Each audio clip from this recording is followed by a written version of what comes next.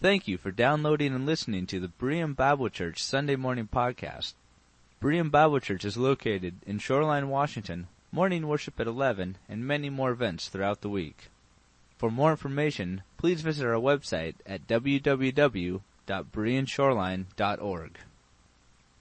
We chose this day some weeks ago, and we picked this day for the dedication. And I think afterward now, after this past week of dear ones being called home that we've celebrated, some of the other things that have gone on, this was God's timing. This is good to have this today, to bring this full circle, of what we are all about as a family of God, but most importantly, what He is about. Amen. And thank you so much. I'd like to ask you to open the Bibles for a few moments this morning to the Epistle to the Philippians. And we are going to finish up chapter 2 this morning of this epistle that Paul wrote to the church at Philippi. When you last wrote a letter, whether it was actually writing a letter or sending an email that was more than just like a note or a response, when you actually wrote to somebody, what are the kind of things you include in a personal letter? What type of things do you write? What type of things do you highlight? What is it about? And we have been talking about this as we've studied this book together, that this is a letter that the Apostle Paul wrote to the church at Philippi that he helped found under his ministry.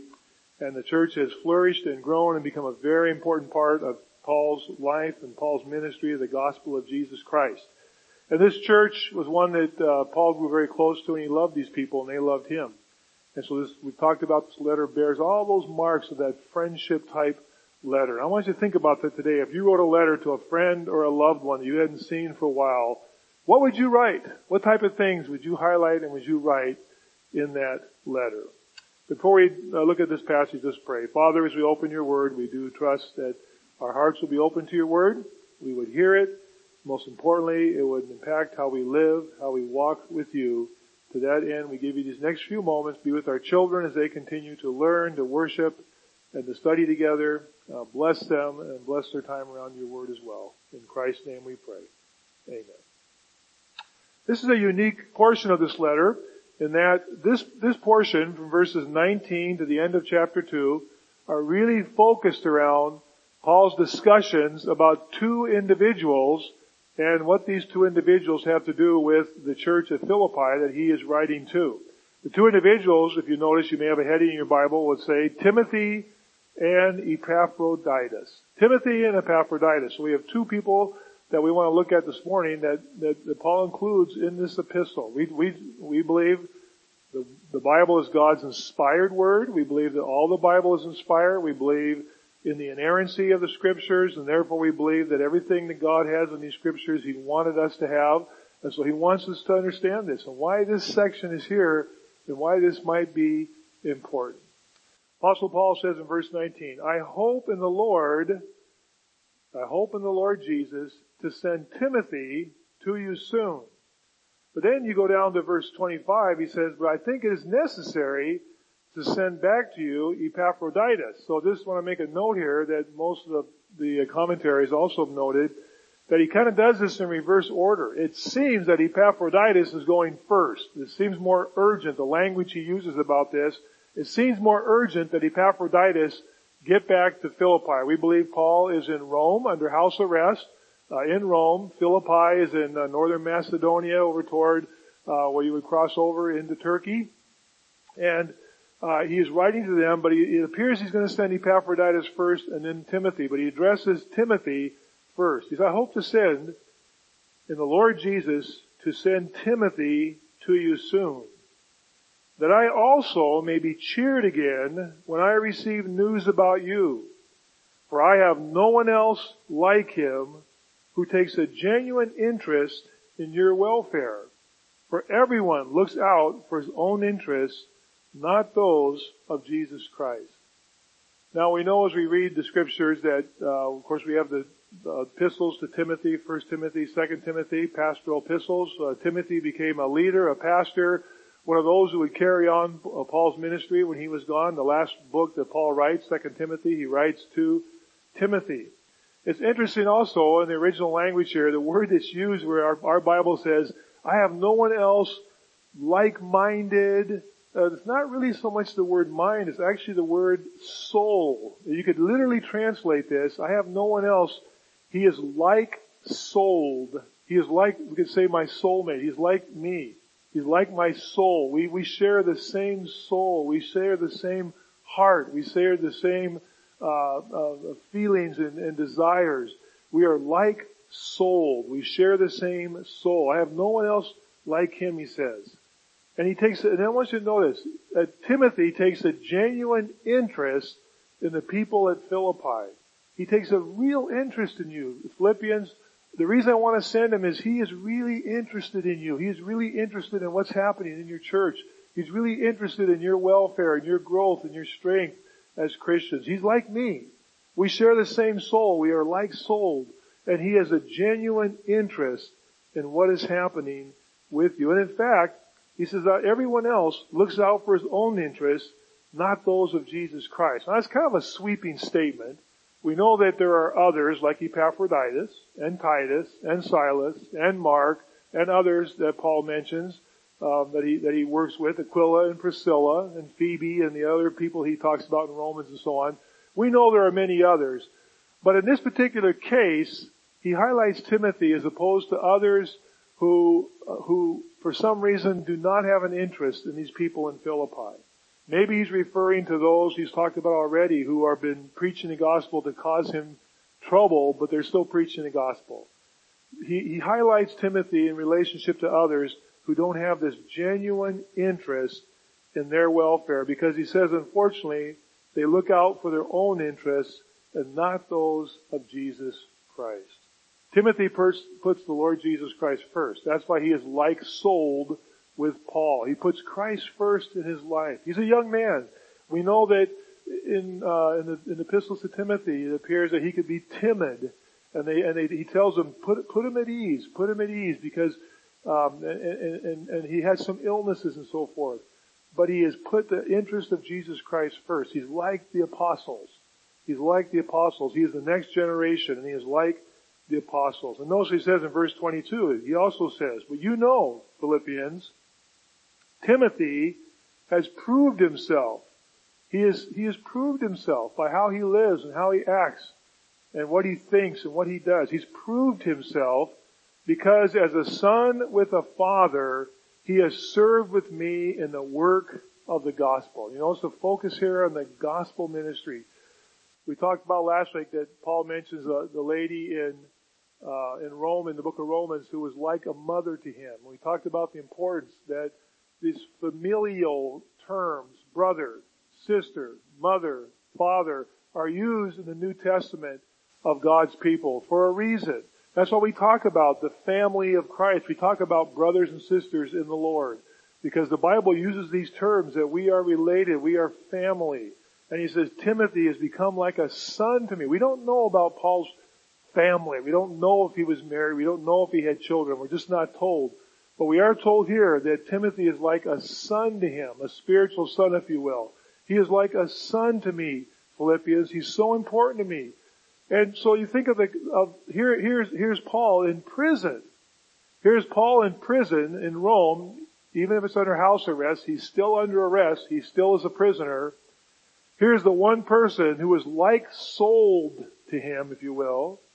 He's like a son to him, and yet he is willing to have him leave and go to Philippi to minister to them. Because it's more important, the work of the gospel right now in Philippi, that Timothy do this. Paul is willing to pay that price, to give up the person who's probably the most important in his life right now for his own personal needs, but they both put Christ first. They are like-souled in Jesus Christ. I mentioned in your family here, Derek, I knew all four of your grandparents well, of course.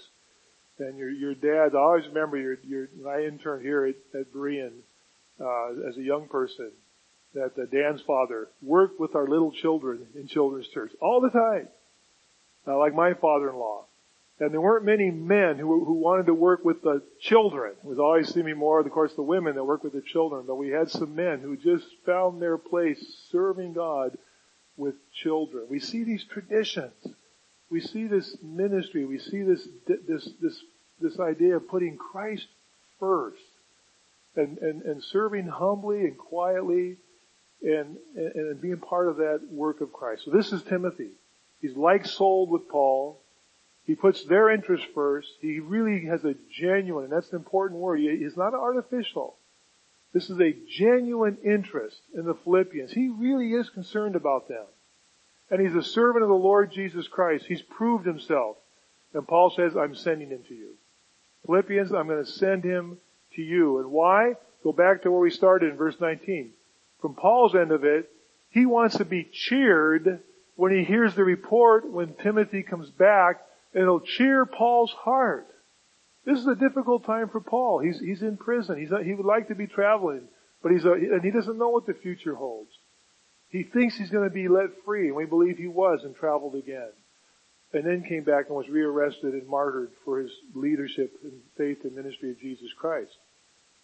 But he wants to be cheered up by hearing this good report from the east, from Philippi, when Timothy goes there and comes back to him and brings this report. And so he says in verse 24, I'm confident myself in the Lord that I myself will come soon. But in the meantime, I'm going to send Timothy. But before I do that, and the language here kind of lends itself this way. You'll notice that it says here, but I think it is necessary, this is really important, I think it is necessary to send back to you Epaphroditus. And here's this familial term again. My brother, Epaphroditus. They are sons and they are brothers, just as we are here. We are spiritual fathers and mothers and children, and we are brothers and sisters in the Lord Jesus Christ. And he says, I think it's necessary, this is really important, that I send back to you Epaphroditus, my brother. Now notice how he describes him. We have 4 descriptions of Epaphroditus that we are given here. First of all, Epaphroditus is Paul's brother. He's Paul's kin. He's Paul's family in the work of the Lord Jesus Christ. But not only that, he is a fellow worker, one who works the harvest, if you will, one who's willing to go out and do the work, the hard work, to work with Paul. Thirdly, he is a fellow soldier. He's a fellow soldier. He's one who is involved in the battle. He's one who's involved in the fight. He's a fellow worker. He's a fellow soldier with the Apostle Paul, the Lord Jesus Christ. Paul uses that language in Ephesians as he writes Ephesians from the same context of Roman prisoner, that we are to stand firm and to fight the spiritual battle, spiritual warfare against evil and against darkness, and to stand firm in the Lord. And Epaphroditus is a fellow soldier, one who is soldiering with Paul in this battle, if you will, of standing up against evil and darkness and sin. He's a fellow soldier. I'm so privileged, as I've reflected this past week, if we had these wonderful testimonies as we gathered for these memorial services and hear these wonderful stories. And the thing that impressed us so much is someone prayed in our class this morning, as we remembered Steve and Norma, and to hear other people talk about their context and their neighborhood and their workplace, in their band, as Norma was, the Shoreline Band, and Steve and his workplace, and the drivers that were here, and to hear people talk about, to hear from them that the things we talk about doing, that they did these things, that they lived this way, they soldiered on, and they did these things with those who were involved in their lives, not here just church, but in their lives and in their walk and everywhere they went. And this idea of a fellow worker soldiering on, if you will, brothers and sisters in the Lord Jesus Christ. And what a privilege to be a part of such a family, huh? What a privilege to be part of such a family. Our dear brother Harold Perkiser, what a dear brother, and we've known him I've known him since I was a kid. And what a testimony Harold has had in our presence, right? And some of the disabilities that Harold has had, and yet he has soldiered on and served the Lord And nothing ever stopped Harold from being part of what God had for him to do. To be a part of this company. And this is the kind of relationships they have. And then finally he says, he's not only a fellow, a brother, a worker, a soldier, he is also your messenger. That's the idea of apostle, one who is sent. And the reason he says, I'm sending back Epaphroditus to you is because you sent him to me. He is your messenger whom you sent to take care of my needs. And we know from this context of Philippians, and then at the very end, the very last phrase in this passage, at the end of chapter 2, to make up for the help you could not give me. That doesn't mean that they weren't willing to, but it means somebody had to transport these gifts that the Philippians gathered, these monetary gifts, and bring them to Rome to help Paul. And Epaphroditus was the messenger, the sent one, because in the Roman system, as prisoners, the Romans didn't provide for you. Your family, your loved ones, or somebody had to provide for you. And if Paul wanted to have a place where he could rent as a house rest, if he wanted food and clothing, if he wanted to be able to write these epistles, if he wanted writing materials and paper, vellum, and so forth, it was very expensive. And somebody had to provide that. Paul couldn't do it. He couldn't work right now. Paul wasn't a rich man. And yet these people are providing for Paul's needs, and it's Epaphroditus who is the messenger and the apostle, the sent one, who brought these gifts to Paul that this church, this is not a wealthy church. He tells us out of your poverty. Later on he talks about the churches in Macedonia out of their poverty. They were not rich. They were poor people, average people. But they gave generously to help Paul do his ministry, and Epaphroditus is the apostle who brought those gifts. And look what it says here about this. It's very, very interesting. He says, verse 26, Epaphroditus longs for all of you, just like Timothy has a genuine concern. Epaphroditus longs for all of you, but he was distressed because he heard that you heard he was ill. In fact, he was so ill, Paul says, indeed he was ill, and he almost died. And we're not given any more detail about that. What happened? Where did this happen? The only thing that some of the commentators surmise is that maybe on his trip from Philippi to Rome, he took ill to the point of he should have died. But he soldiered on. He didn't go back. He continued on. Whatever happened, he was so ill, he should have died. He should have died. But he stuck with it. He for some reason, he made it for one reason. It tells us very clearly, God had mercy on him. God intervened in this particular case.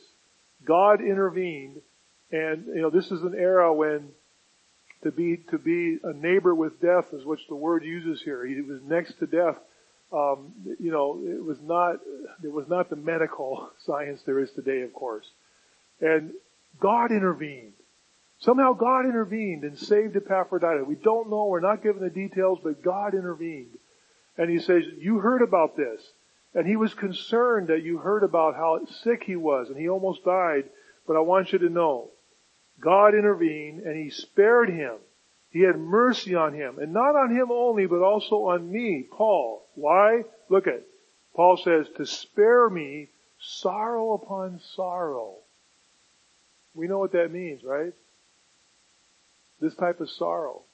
And in this particular case, and Paul had many loved ones who God did call home. And he shared that sorrow. And he knew all about that. But in this particular case, God intervened and spared him. And Paul says, he spared me sorrow upon sorrow. Therefore, I am all the more eager to send him. So when you see him again, you may be glad and I may have less anxiety. I'm sending him back to you, Philippians. I want you to see him in the flesh. I want you to see he's concerned that you're worried about him. And I want you to see him that God spared him. And I want you to have joy, and I want to be less anxious because I feel for you people. I'm sorry you feel this way, and we're separated, and I want this to happen in person, in real life, so I'm sending him back to you, which would be dangerous. If he's been through this once and he's having to go back, but I'm sending him, and I want you to welcome him, verse 29. Welcome him in the Lord with great joy, and honor men like him, because he almost died for the work of Christ. Why? Risking his life to make up for the help you could not give. And that's why we maybe speculate the risk was making this journey. Maybe he was sick when he started, but he wanted to make this journey to Paul, and he risked his life, and he almost died, but God spared him, and I'm sending him back to you. Now, in closing, let me ask you, what is this about? Right? I mean, we're studying the book of Philippians. We have the prison epistles, Ephesians, Philippians, Colossians, Philemon. They are filled with powerful doctrine, powerful truth. And here we got this whole section about people coming and going. I mean, it'd be awfully easy to just sort of read over this and say, okay, let's get on to what really is important here in Philippians. You know, we're going to study pretty soon the passages that we read this last week. Be anxious for nothing, but in everything by prayer and supplication, King James, with thanksgiving, let your requests be made known to God. The peace of God that passes all understanding will guard your hearts and minds. What deep truth. Why this? Why take a whole section here to tell us about Epaphroditus and Timothy traveling back and forth? You know, one of the commentaries that I've been using, Gordon Fee, I thought he had a wonderful conclusion to this section. I wanted to read this to you. I don't like to read verbatim, but it's hard to follow sometimes. But I just want you to, I thought this was really, really well put. A passage like this ought to serve as a constant reminder to all of us, scholar, pastor, student of the Bible, that the New Testament was written in the context of real people in a very real world. Biblical texts are too often the scholar's playground and the believer's rule book, without adequate appreciation for the truly human nature of these texts. It's written by one who expressed his theology at a very personal and practical level. Paul lived as a believer in a world surrounded by friends, and those friends brought him joy. And the untimely death of such friends would have been for him immeasurable grief. Here the sense of deep relief and the experience of God's mercy is worth noting. That Epaphroditus' illness was itself the direct result of his risking his life for the sake of the work of Christ is also worth noting. Especially in a culture, maybe for us, where taking risks is primarily related to business ventures, rather to the genuinely personal risk related to one's love for Christ and for his people. And I really thought, you know, he really hit this here. I thought he really made just a solid application. You read this passage, it's easy to kind of read through, okay, let's get on to the doctrine of Philippians. And say, wait a minute, this is the doctrine of Philippians, right? This is the doctrine. What are we talking about? Relationships, being cheered, genuine interest, care for one's needs, longing for all other people, distressed, sparing sorrow upon sorrow of going through the loss of loved ones, being glad, being less anxious, welcoming people, honoring people. Isn't this what it's all about? Isn't that the point of all this? The point of it all is not just to study the doctrine, so we have all of our doctrines, but that we live in community. And that these things really impact. And we do this in community as a church, as a family of God, what we've celebrated this morning. We do this as a family of Christ because we are family. And we take this and we share it with our world. And we demonstrate what it means to be part of a family of faith by having these interactions and these deep longings and genuine interest and care for others and understanding what sorrow means and what joy means and what it means to be part of God's work, friends. We talk about the local church and this local community. And we talk about the universal church. And we are part of a bigger picture. A week ago Saturday, several here ran and participated with World Concerns Ministry in a fundraiser, walk and run, to raise money for human trafficking as Christians to help stop this. We've received messages this week from Africa, from the Mongols in Africa, and the work they're doing with these young teenage girls, and the way they're being taken advantage of, and the work they're doing. We've read about the works in Southeast Asia. We're praying for Bethany and the work in Cambodia.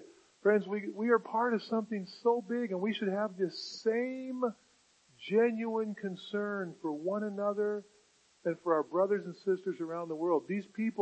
Not all these people had met Paul. Many have come to Christ since Paul has been there. But they are connected. This is the gospel of Jesus Christ, friend. This is a really important part of the book of Philippians, because right here in the middle of this study, all of a sudden these things all come together. What it really means to be a part of God's love, mercy, His family, and His work. This is an important section of Philippians. And I think if we really come to understand that and appreciate that as we continue through these last two chapters and fold all of this back into it. And I want to just ask you this morning, my guess is, if you know Christ as your Savior, you're part of the family of God, God has put somebody on your heart this week. Maybe a newsletter. Maybe an email. Maybe just has come to you out of the clear blue of someone you're thinking of, someone that's been part of your life. Maybe it's someone that you've just read about that works somewhere else. Friends, if God puts that on your heart to participate, to be a part of God's work, stop. Pray. Write that note. Send that encouragement. This is what it means to be part of God's family and to demonstrate to the world what it means to have genuine love, compassion, and genuine concern for others. I hope this week you'll remember this picture of this dear family up here. And you remember to pray not only for this little guy, but for all these children and young people that we have an opportunity to minister to and to serve week in and week out. You'll pray for those we've mentioned this morning. You'll be attentive to our missionary needs. You'll listen. You'll pray. You'll give God thanks. You'll reach out. We're praying for Yoli's nephew from our class that many of us haven't met. But we're praying for his needs, for his cancer situation right now. These are the kind of things, that's what it means to be a family of God. Friends, I give thanks for this passage in Philippians and open the door to see into the heart of what it means to be like-souled with an apostle who had been called to bring God's message to the Gentile world. Let's be like-souled like Timothy. Let's close our service, Gary, with our final hymn. Stand and join together in worship and sing to our Lord as we leave this place today. Amen. What a beautiful word. Mercy, beautiful word. The Lord bless you and keep you. The Lord make His face to shine upon you and be gracious unto you. The Lord turn His face toward you and to give you peace. Amen. Leave this place in the joy of the Lord Jesus Christ.